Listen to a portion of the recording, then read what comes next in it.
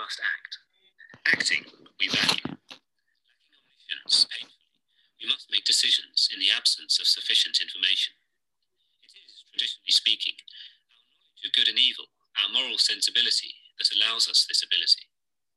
It is our mythological conventions, operating implicitly or explicitly, that guide our choices. But what are these conventions? How are we to understand the fact of their existence? How are we to understand them? It was me. It does? No, not yet. Once again, who put his finger on the modern problem, central to issues of valence or meaning.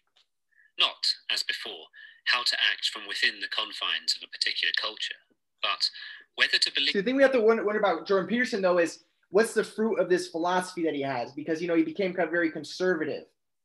I know that he's very conservative and he kind of like blames the victim and he talks like, oh yeah, the lobsters, they have a hierarchical society and it's right. And, you know, he kind of like justifies women being mistreated and kind of looks down upon things, you know, like he has conservative tendencies. So even if his, you know, he could have a true philosophy, but regardless, his mindset is a little bit immature in my opinion. Any thoughts? Well, that could be, or it could be that he's just saying, like we discovered with the Greeks, you obey the order you depend on until that order is upgraded, until you discover the higher order. Remember we listened to him and he was being kind of judgmental. Remember we listened to those? Yeah, remember that?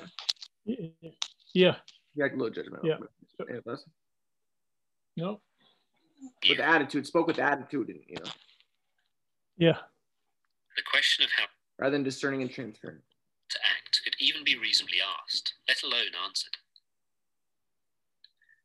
Just because our moral philosophers knew the facts of morality only very approximately in arbitrary extracts or in accidental epitomes, for example, as the morality of the environment, their class, their church, the spirit of their time, their climate and part of the world, just because they were poorly informed and not even very curious about different peoples, times, and past ages, they never laid eyes on the real problems of morality, for these emerge only when we compare many moralities.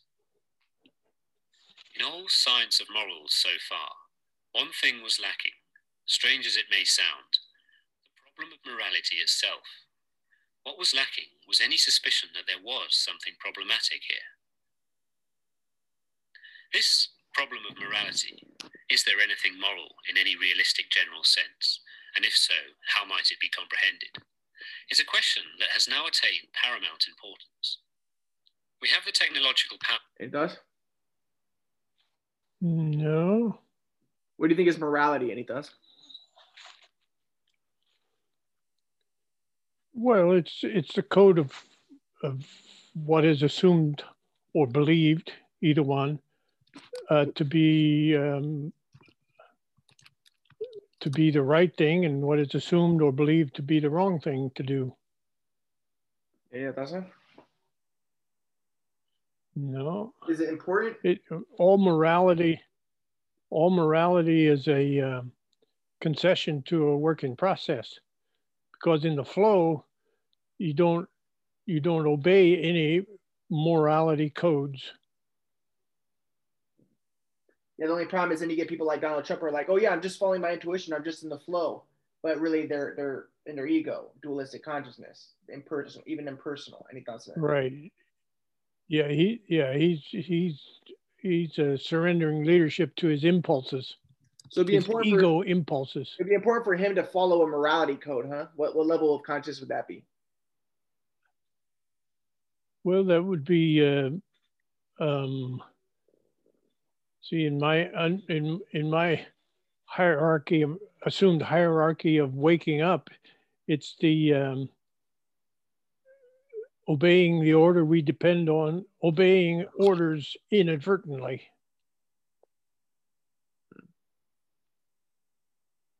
Well, what level would that be? Your rituals, rituals. Yeah, it would be rituals. Yeah, does it? See, if you recall, we understood rituals to be a dawning awareness that there is a fundamental order we depend on, but we don't yet have the capacity to articulate it, but we set up a code of morality or a code of behavior that allows us to obey that order inadvertently. Yeah, does it? No. To do anything we want, certainly anything destructive, potentially anything creative. Commingled with that power, however, is an equally profound existential uncertainty, shallowness, and confusion. Our constant cross-cultural interchanges and our capacity for critical reasoning has undermined our faith in the traditions of our forebears, perhaps for good reason. However, the individual cannot live without belief, without action and valuation, and science cannot provide that belief. We must nonetheless put our faith into something. Are the myths we have turned to since the rise of science more sophisticated, less dangerous, and more complete than those we rejected? The ideological structures that dominated social relations in the 20th century appear no less absurd, on the face of it, than the older belief systems they supplanted. They lacked, in addition, any of the incomprehensible mystery that necessarily remains part of genuinely artistic and creative production. The fundamental propositions of fascism and communism were rational, logical, stateable, comprehensible, and terribly wrong. No great ideological struggle presently tears at the soul of the world, but it is difficult to believe that we have outgrown our gullibility. The rise of the New Age movement in the West, for example, as compensation for the decline of traditional spirituality, provides sufficient evidence for our continued ability to swallow a camel. Oops, what happened? What? That broke up. It faded out. Well, then I'll move my spot then. Hey, thoughts? Yeah, what he's saying is we can't live without these concessions to a working process, these codes of morality. We can't live without these belief systems and morality systems. And when you begin to discover that they are limiting, and you begin to outgrow them, the tendency is to just throw them off, like he was saying that happened in the hippie movement here in the United States back in the 60s and 70s. Doesn't do better. Is it possible to understand what might reasonably, even admirably, be believed after understanding that we must believe? Our vast power makes self-control and perhaps self-comprehension a necessity, so we have the motivation, at least in principle. Furthermore, the time is auspicious. The third Christian millennium is dawning, at the end of an era when we have demonstrated to the apparent satisfaction of everyone that certain forms of social regulation just do not work, even when judged by their own criteria for success. We live in the... So he's saying, like, communism, they kind of try to disband with morality, but that doesn't help, or what? Yeah, what he's saying is we came to an age when we began to realize that the systems that we'd set up are beginning to fall apart. They no longer serve the function for which they were designed. But instead of upgrading them and discovering what the higher order is, the tendency is to just throw them off and assume we don't need them. Yeah, doesn't. No. Aftermath of the great statist experiments of the 20th century, after all, conducted as Nietzsche prophesied. In the doctrine of socialism, there is hidden, rather badly, a will to negate life. The human beings or races that think up such a doctrine must be bungled. Indeed, I should wish that such a few great experiments might prove that in a socialist society, life negates itself, cuts off its own roots. The earth is large enough, and man still sufficiently unexhausted. Hence, such a practical instruction and demonstratio ad absurdum would not strike me as undesirable, even if it were gained and paid for with the tremendous expenditure of human lives. There appears to exist some natural, or even, dare it be said, some absolute constraints on the manner in which human beings may act as individuals and in society. Some moral presuppositions and theories are wrong. Human nature is not infinitely malleable. It has become more or less evident that pure, abstract rationality, for example, ungrounded in tradition, The rationality which defined Soviet-style communism from inception to dissolution appears absolutely unable to determine and make explicit just what it is that should guide individual and social behavior. Some systems do not work, even though they make abstract sense, even more sense than alternative, currently operative, incomprehensible, haphazardly evolved systems. Some patterns of interpersonal interaction, which constitute the state, insofar as it exists as a model for social behavior, do not produce the ends they are supposed to produce, cannot sustain themselves over time, or even produce contrary ends, devouring those who enact them and profess their value. Perhaps this is because planned, logical, and intelligible systems fail to make allowance for the irrational, transcendent, incomprehensible, and often ridiculous aspect of human character, as described by Dostoevsky. It does? Well, what he's saying is the communist and socialistic systems were designed to provide guidelines, but they never effectively served that function. And they were destined to fall because of their limitations. And their limitations, he's saying the limitations is it doesn't take into consideration the vast differences in human nature, from the very bizarre and satanic all the way up to the very transcendent and mystical and magical consciousness. Yeah, it doesn't. No. So they didn't understand transpersonal psychology, that there's a lot of different types of people, but just whatever you go all out or something. Yeah. Yeah, it doesn't. No. Now I ask you, what can be expected of man since he is being endowed with such strange qualities? Shower upon him every earthly blessing, drown him in a sea of happiness, so that nothing but bubbles of bliss can be seen on the surface. Give him economic prosperity, such that he should have nothing else to do but sleep, eat cakes, and busy himself with the continuation of his species. And even then, out of sheer ingratitude, sheer spite, man would play you some nasty trick. He would even risk his cakes, and he would deliberately desire the most fatal rubbish, the most uneconomical absurdity, simply to introduce into all this positive good sense his fatal, fantastic element.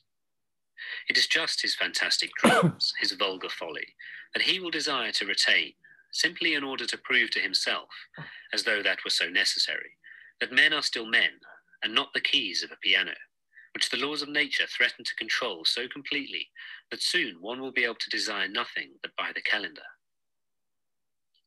And that is not all.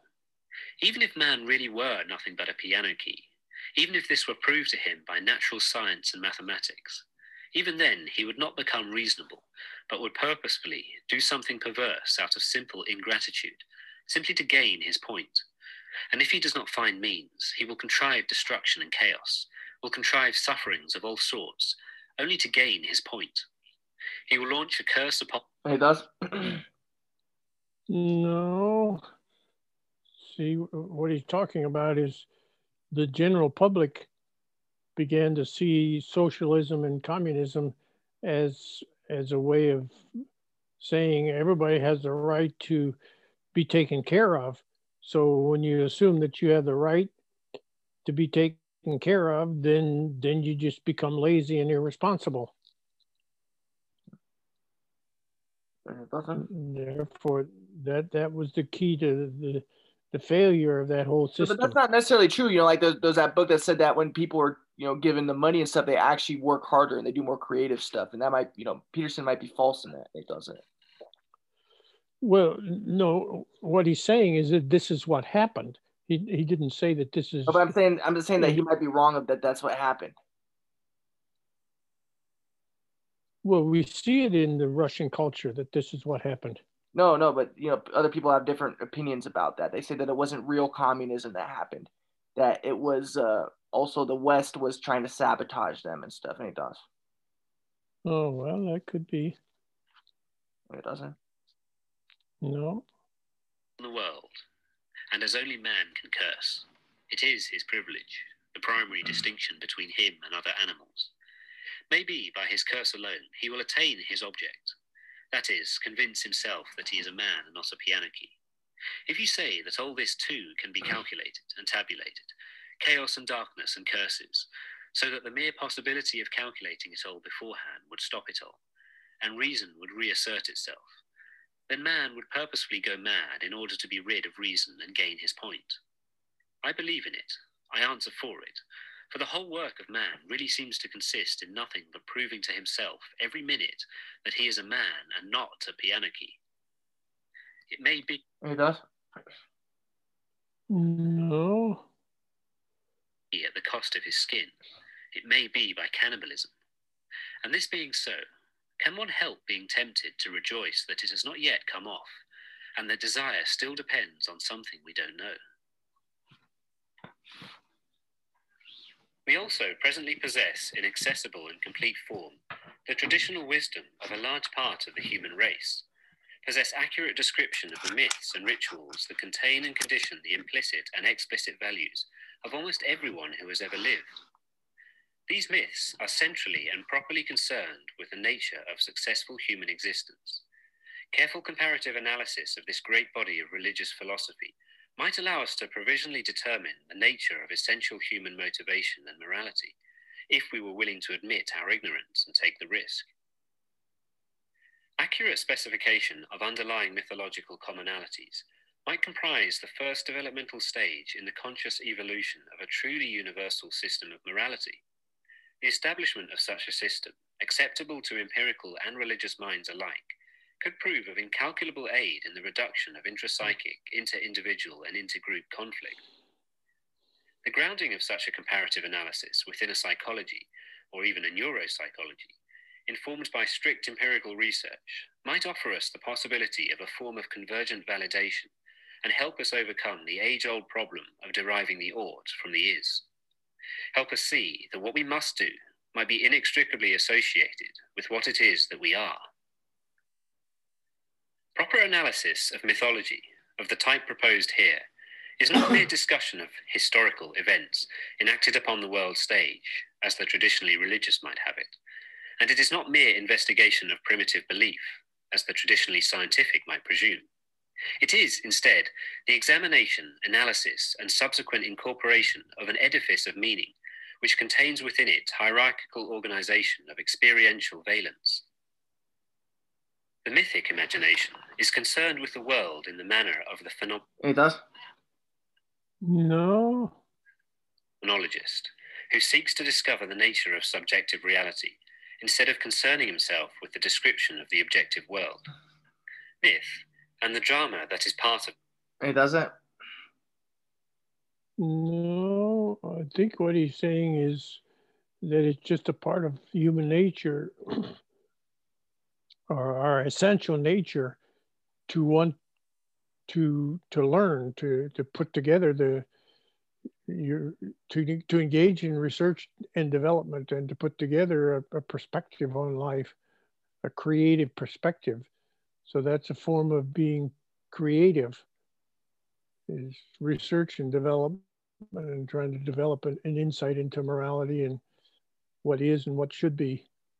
What about the idea of like phenomenology and the subjective reality and everything? It does. Yeah. What do you think about that? No thoughts. Provide answers in image to the following question.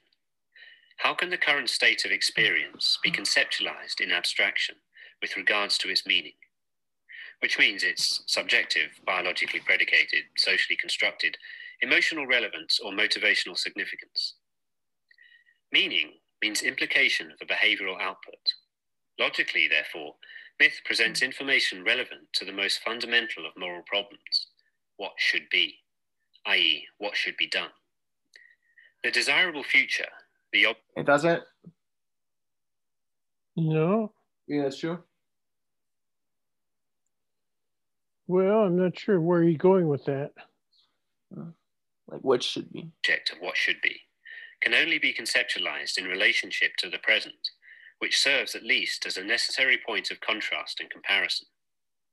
To get somewhere in the future presupposes being somewhere in the present. Furthermore, the desirability of the place travelled to depends on the valence of the place vacated. The question of what should be, what line should be travelled, therefore has contained within it, so to speak, three sub-queries, which might be formulated as follows. 1. What is? What is the nature, meaning the significance, of the current state of experience? 2. What should be? To what, desirable, valuable, end should the state be moving? 3. How should we therefore act? What is the nature of the specific processes by which the present state might be transformed into that which is desired? Active apprehension of the goal of behavior, conceptualized in relationship to the interpreted present, serves to constrain or provide determinate framework for the evaluation of ongoing events, which emerge as a consequence of current behavior. The goal is an imaginary state consisting of a place of desirable motivation or affect. It is a state that only exists in fantasy as something potentially preferable to the present. Construction of the goal therefore means establishment of a theory about the ideal relative status of motivational states, about the good. This imagined future constitutes a vision of perfection, so to speak, generated in the light of all current knowledge, at least under optimal conditions, to which specific and general aspects of ongoing experience are continually compared. This vision of perfection is the promised land, mythologically speaking, conceptualized as a spiritual domain, a psychological state, a political utopia, a state literally speaking, or both simultaneously. We answer the question, what should be, by formulating an image of the desire. And it does. Well, see, that reminds me of Teilhard de Chardin and his theological understanding that there is a state to which we are aspiring, and we need to identify that and identify the goals that we need to accomplish in order to reach that state. And it does that? No. You think that's true? Yeah. True? You think that's a good thing to do or what? Well, I just think that's what the universe is doing. No, whatever. But what about the idea of goal-oriented and stuff? Is that goal-oriented? Well, it can deteriorate into that. See, if you assume that you can create it. But see, I think what Chardin is saying, and what I assume to be the case, is that it already exists. It's just that it needs to manifest, and we are agents in the manifestation of that. So you think it's like the kingdom of heaven or whatever? Well, it makes you think of like when Dad got the shooting machine, thinking that he's going to make something happen, like 500 shots a day, and then he screwed it up, you know? Yeah. It doesn't. Yeah, well, that's the reason why you need to be very circumspect in the goals that you choose and the end to which you are aspiring. It doesn't. Yeah, Dad was just super immature. Like he would go to the games and he would like sit back and like, oh, I'm too cool for school when I was really good and everything. But then he got the shooting machine and like then he got all mortified. Just like the immaturity of Mom and Dad was kind of astounding. But whatever, they faced the consequences of it. But I still discovered the theory of everything. Thank goodness. And it doesn't. No. So what do you think should be?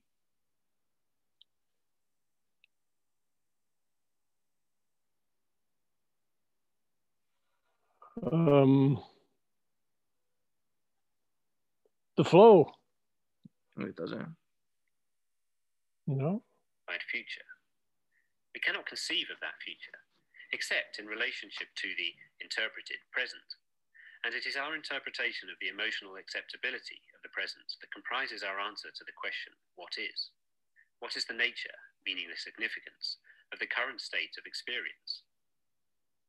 We answer the question, how then should we act? By determining the most efficient, self-consistent strategy, all things considered, for bringing the preferred future into being. Our answers to these questions, modified and... What was that? It becomes goal-oriented when you have an idea of what the flow should look like. But you see, when the flow doesn't have any preconceived notion of what it should be or what it looks like. It's just it's a mode of being. It's not an achievable goal. It doesn't. No. Constructed in the course of our social interactions constitutes our knowledge insofar as it has any behavioral relevance, constitutes our knowledge from the mythological perspective. The structure of the mythic known, what is, what should be, and how to get from one to the other, is presented in Figure 1, the domain and constituent elements of the known. The known is explored territory, a place of stability and familiarity, is the city of God as profanely realized. It finds metaphorical embodiment in myths and narratives describing the community, the kingdom, or the state. Such myths and narratives guide our ability to understand the particular, bounded, motivational significance of the present, experienced in relation to some identifiable desired future, and allow us to construct and interpret appropriate patterns of action from within the confines of that schema. We all produce determinate models of what is and what should be, and how to transform one into the other. We produce these models by balancing our own desires as they find expression in fantasy and action, with those of the others, individual, families, and communities that we habitually encounter. How to act constitutes the most essential aspect of the social contract. The domain of the known is, therefore, the territory we inhabit with all those who share our implicit and explicit traditions and beliefs. Myths describe the existence of this shared and determinate territory as a fixed aspect of existence, which it is, as the fact of culture is an unchanging aspect of the human environment. Narratives of the known, patriotic rules, stories of ancestral heroes, myths, and symbols of cultural or racial identity describe established territory, weaving for us a web of meaning that, shared with others, eliminates the necessity of dispute over meaning. All those who know the rules and accept them can play the game without fighting over the rules of the game. This makes for peace, stability, and potential prosperity. A good game. The good, however, is the enemy of the better. A more compelling game might always exist. Myth portrays what is known and performs a function that, if limited to that, might be regarded as paramount in importance. But myth also presents information that is far more profound, almost unutterably so, once, I would argue, properly understood. It does? Yeah, well, what he's saying is basically that if you try to concretize it rather than explain it in a myth, then it becomes a goal. And that's building your Tower of Babel. That's your own homemade plan of salvation and perfection, so that the closest you can come to understanding of the end is to put it into mythological terms. That way you don't concretize it and you don't develop a strategy for making it happen. Kind of like that myth where you talked about like the African guy. He went on top of the tree and then the nuts fell in the boat, and then he tried to do it again, but he failed and he drowned. It's like trying to reduplicate the flow. Yeah. Exactly. That was like a myth, and that's about that. But to say like, oh, don't try to reduplicate the flow, that doesn't do it. But to make it into a myth, it can speak to on different levels and stuff. Yep, exactly. We all produce models of what is and what should be, and how to transform one into the other. We change our behavior when the consequences of that behavior are not what we would like. But sometimes, mere alteration in behavior is insufficient. We must change not only what we do, but what we think is important. This means reconsideration of the nature of motivational significance of the present, and reconsideration of the ideal nature of the future. This is a radical, even revolutionary transformation, and it is a very complex process in its realization. But mythic thinking has represented the nature of such change in great and remarkable detail. The basic grammatical structure of transformational mythology, so to speak, appears most clearly revealed in the form of the way, as in the American way of life. The great literary critic, Northrop Frye, comments upon the idea of the way as it manifests itself in literature and religious writing. Following a narrative That must, connected with the central literary. Was it? that must be a different way of talking about the flow, talking about the way. It does. You know? Metaphor of the journey, where we have a person making the journey and the road, path, or direction taken. The simplest word for this being way. Journey is a word connected with jour and journée, and metaphorical journeys, deriving as they mostly do from slower methods of getting around, usually have at their core the conception of the day's journey, the amount of space we can cover under the cycle of the sun. By a very easy extension of metaphor, we get the day's cycle as a symbol for the whole of life. Thus, in Haussmann's poem, Réveil, up, lad, when the journey's over, there'll be time enough to sleep. The awakening in the morning is a metaphor of continuing the journey of life, a journey ending in death. The prototype for the image is the book of Ecclesiastes, which urges us to work while it's day, before the night comes when no man can work. The word way is a good example of the extent to which language is built up on a series of metaphorical analogies. The most common meaning of way in English is a method or manner of procedure.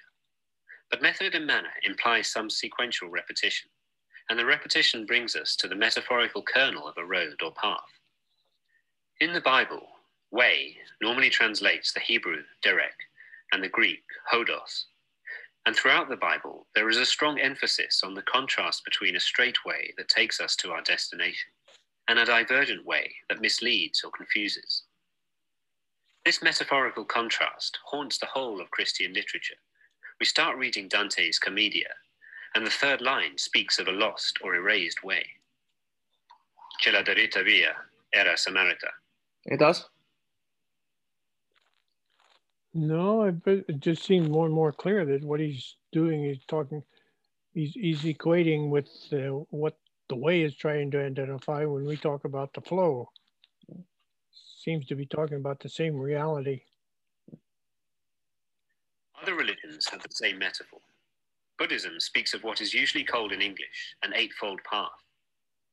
In Chinese Taoism, the Tao is usually rendered way by Arthur Waley and others, though I understand the character representing the word is formed of radicals meaning something like head, going. The sacred book of Taoism, the Tao Te Ching, begins by saying that the Tao that can be talked about is not the real Tao. In other words, we are being warned to beware the traps in metaphorical language, or, in a common Oriental phrase, of confusing the moon with the finger pointing at it. But as we... It doesn't. Yeah. Don't settle for the description of the path, the description of the flow, the strategies of a flow, because it's only pointing to that which can be understood only mythologically. The flow can be understood only as a myth. Yeah. It doesn't. No. So what's the meaning of the finger pointing in the moon? Well, see, that's a myth. The finger pointing to the moon is a myth. The finger is the myth. The moon is the flow. Yeah, and it doesn't. No. Read on. We find that the Tao can, after all, to some extent be characterized. The way is specifically the way of the valley, the direction taken by humility, self-effacement, and the kind of relaxation or non-action that makes all action effective. The way is the path of life and its purpose. More accurately, the content of the way is the specific path of life. The form of the way, its most fundamental aspect, is the apparently intrinsic or heritable possibility of positing or of being guided by a central idea. This apparently intrinsic form finds its expression in the tendency of each individual, generation after generation, to first ask and subsequently seek an answer to the question, what is the meaning of life? The central notion of the way underlies manifestation of four more specific myths, or classes of myths, and provides a more complete answer, in dramatic form, to the three questions posed previously. What is the nature, meaning the significance, of current being? To what desirable end should that state be moving?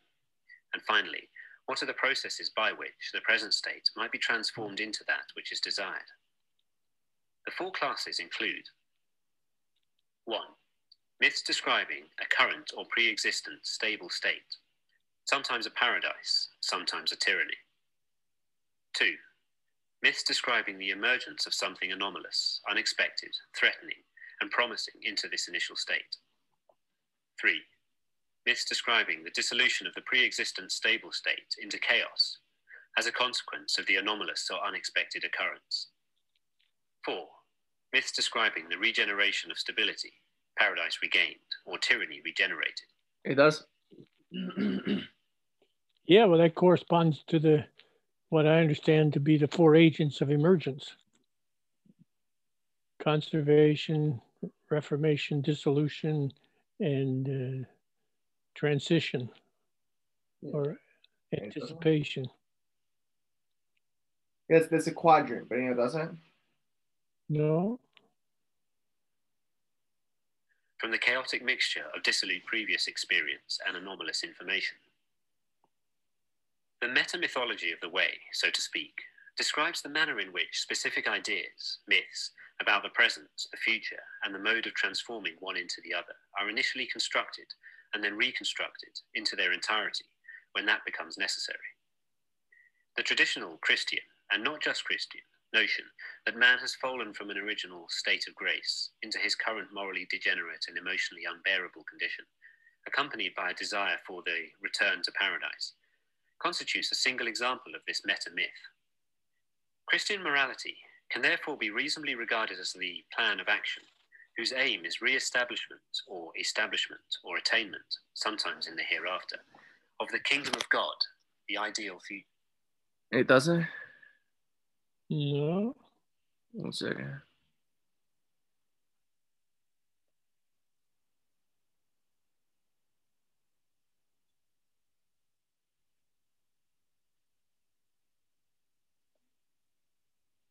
All right. Okay.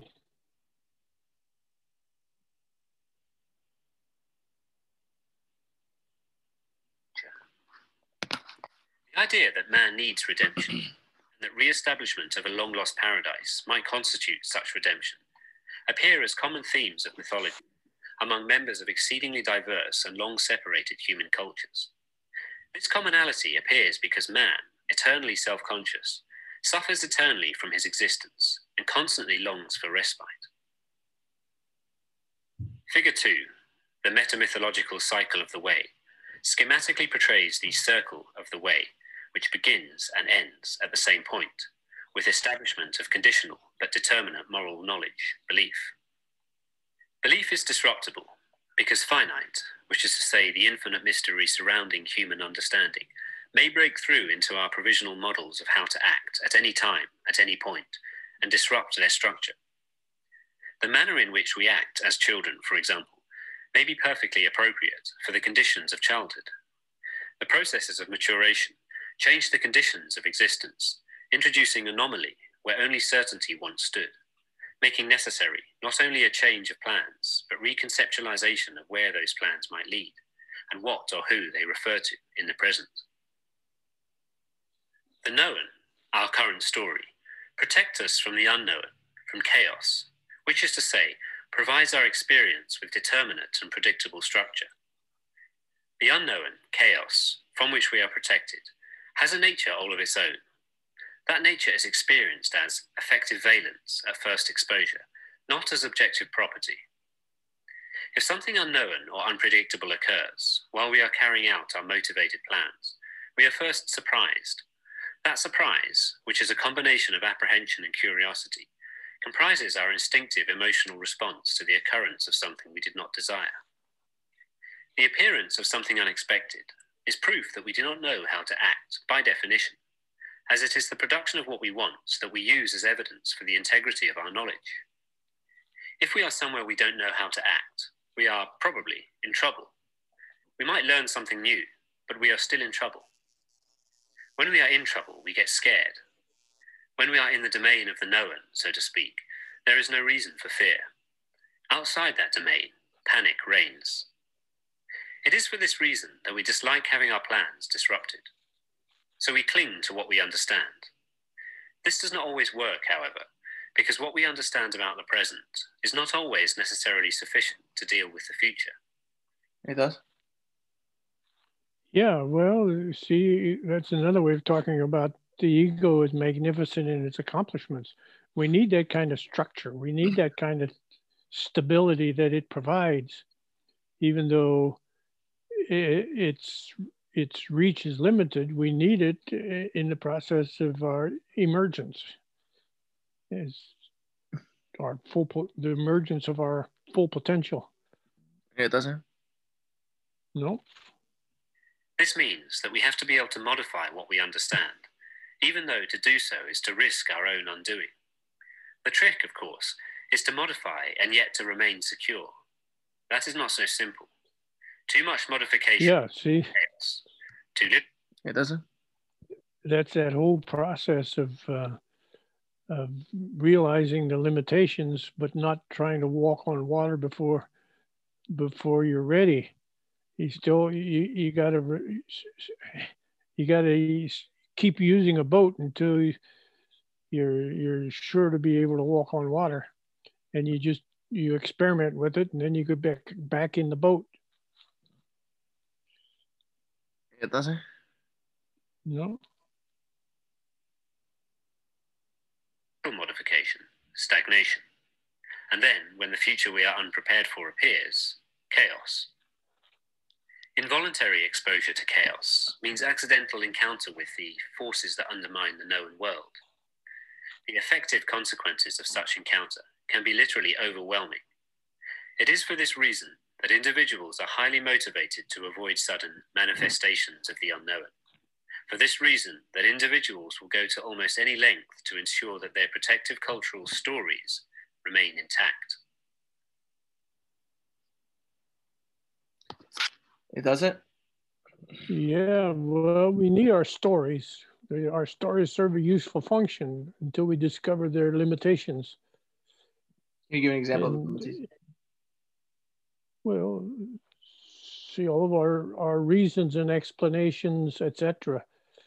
There are always reasons and explanations, and they serve a useful function for a period of time. But eventually we discover there's never enough to look at our reasons. We need to go step beyond that. It's like taking your 500 shots.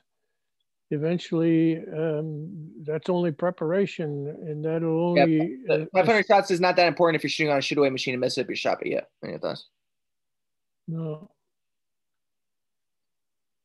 But it doesn't? No. All right. I'd rather shoot 20 shots regularly than a 500 on that machine. Maps of meaning, 3 levels of analysis. Human beings are prepared, biologically, to respond to anomalous information, to novelty. This instinctive response includes redirection of attention, generation of emotion, fear first, generally speaking, then curiosity, and behavioral compulsion, cessation of ongoing activity first, generally speaking, then active approach and exploration. This pattern of instinctive response, particularly, but not exclusively. Was it? He's talking about the two ideas, the one of exposure. You have to slowly expose yourself to things outside your own protective enclosure. And so you need to be surrounded. That's called raising your boat. And secondly, you need to start exploration, and that is letting go, like the metaphor of Jack and the Beanstalk and that other myth that you asked me about a couple of days ago. Willing to let go of what we already have in anticipation of discovering something more. And it doesn't? No. Jack and the Beanstalk, he let go of the beans or whatever, and it grew a beanstalk. Yeah, right. But then he had to go through like the hero's journey and fight the giant and everything. What was that about? And it does? Well, when you get out and walking on water, it's overwhelming. And so you need temporary protection from that. Otherwise, you're drowned. It doesn't. No? The Or learning you of go schizo. all such learning takes place, or took place originally, as a consequence of contact with novelty or anomaly. What is novel is, of course, dependent on what is known, is necessarily defined in opposition to what is known. Furthermore, what is known is always known conditionally, since human knowledge is necessarily limited. Our conditional knowledge, insofar as that knowledge is relevant for the regulation of emotion, consists of our models of the emotional significance of the present, defined in opposition to an idealized, hypothetical, or fantasized future state. We evaluate the unbearable present in relationship to the ideal future. We act to transform where we are into where we would like to be.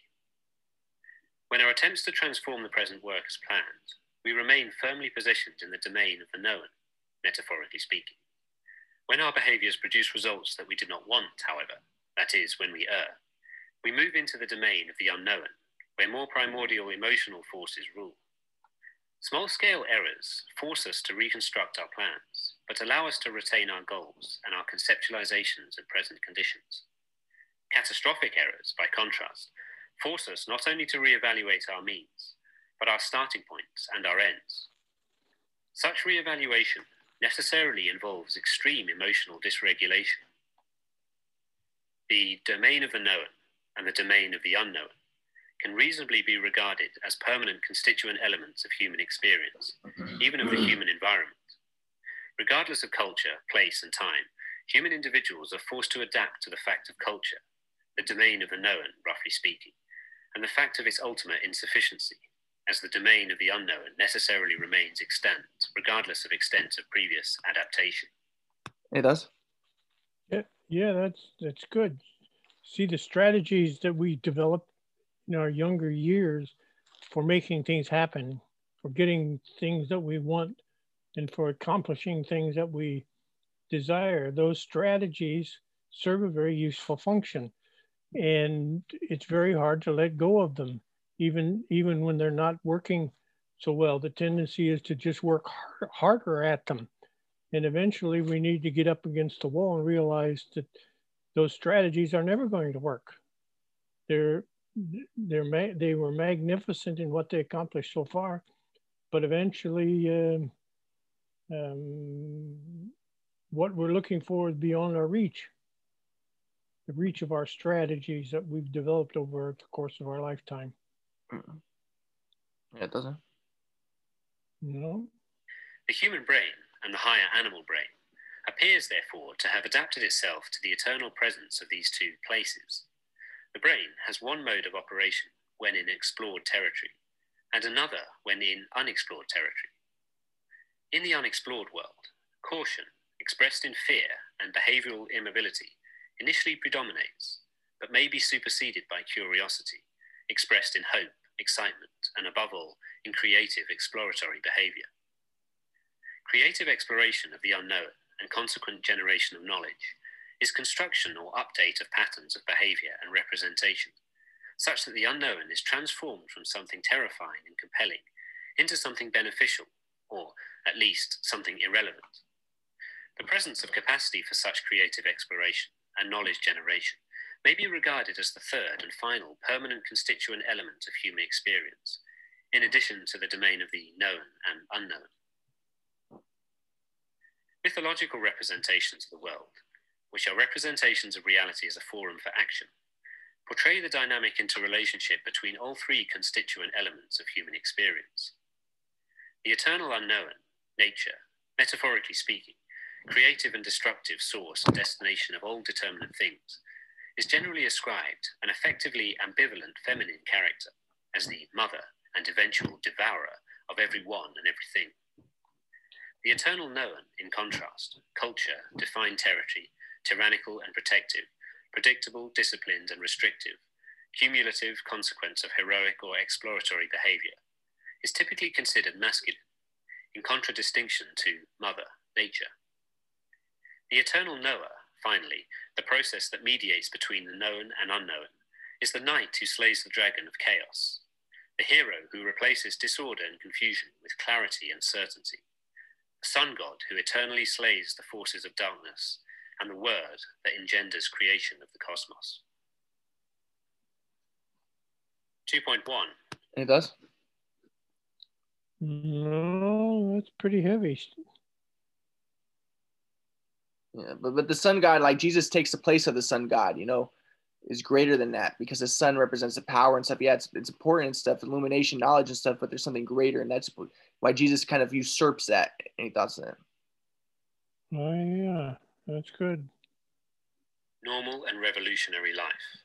2 prosaic stories. We tell ourselves stories about who we are, where we would like to be, and how we're going to get there.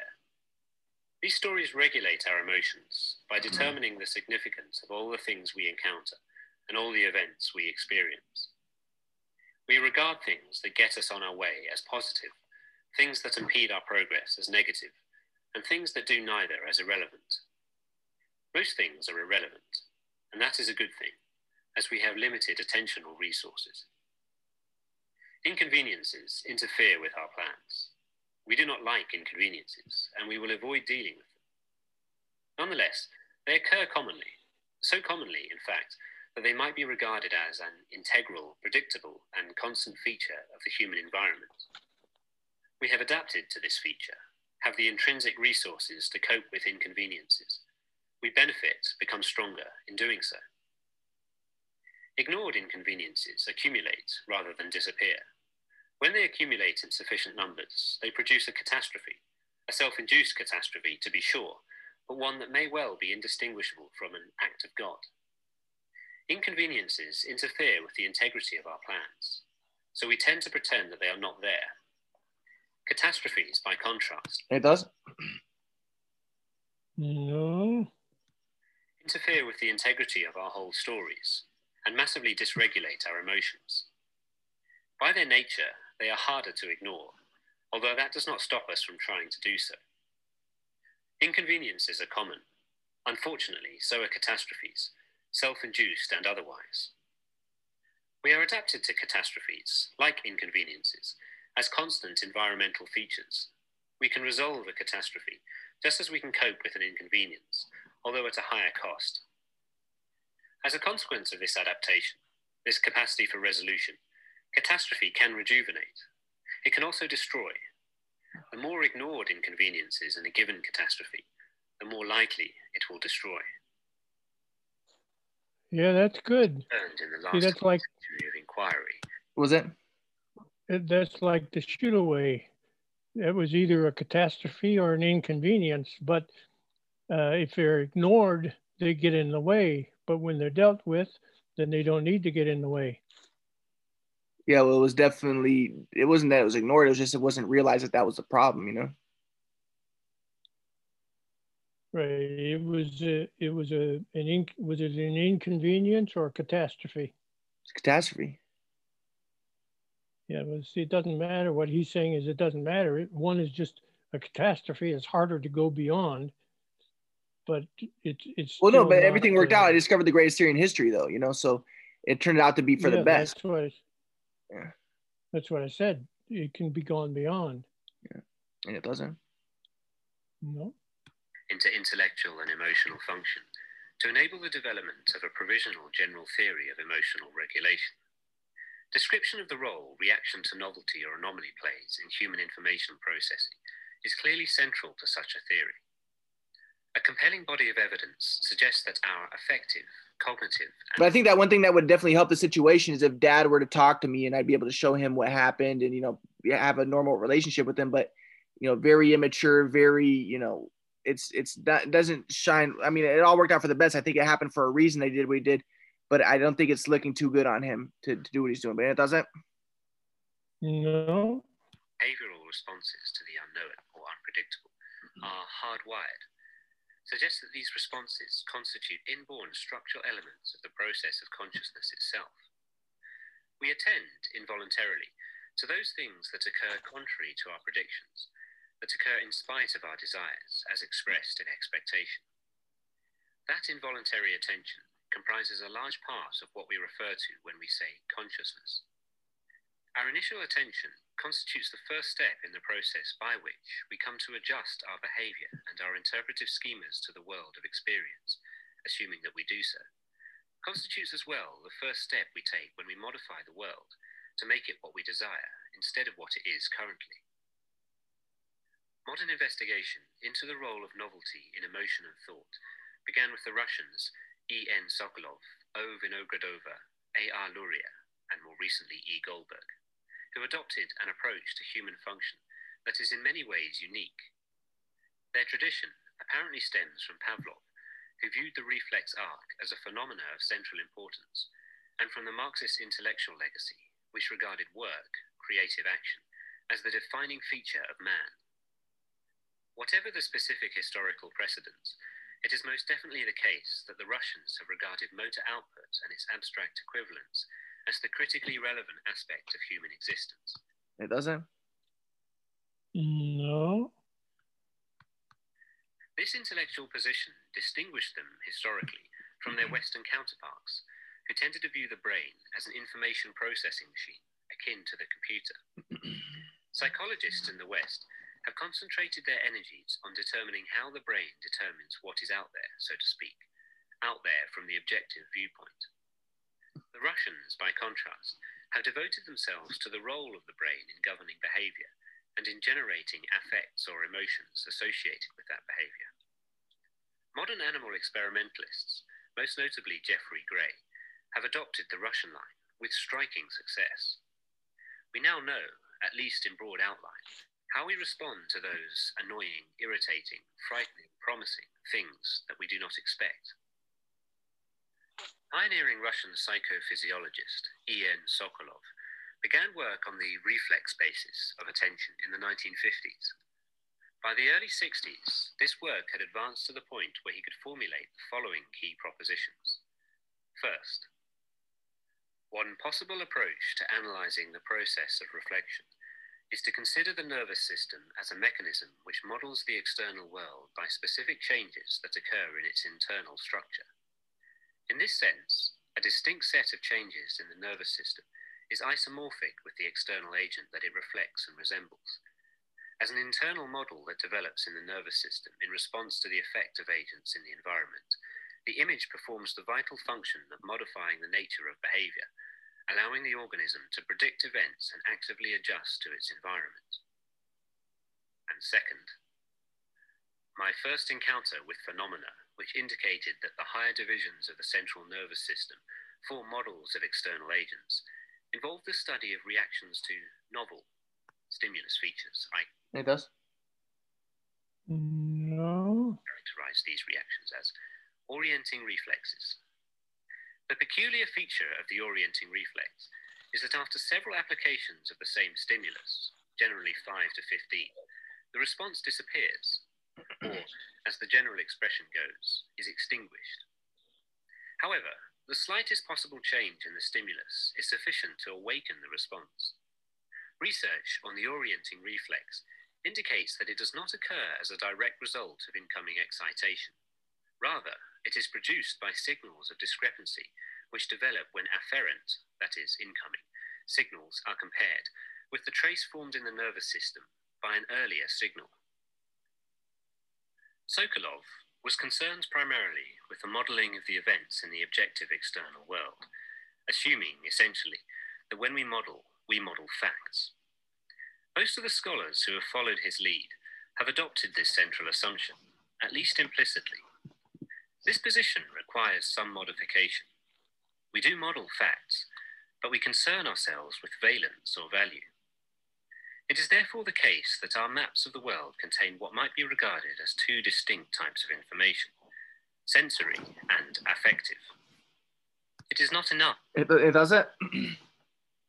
No, that's probably enough for today. All right, did you like that? Yeah, it was good stuff. All right. Okay, There you go. later.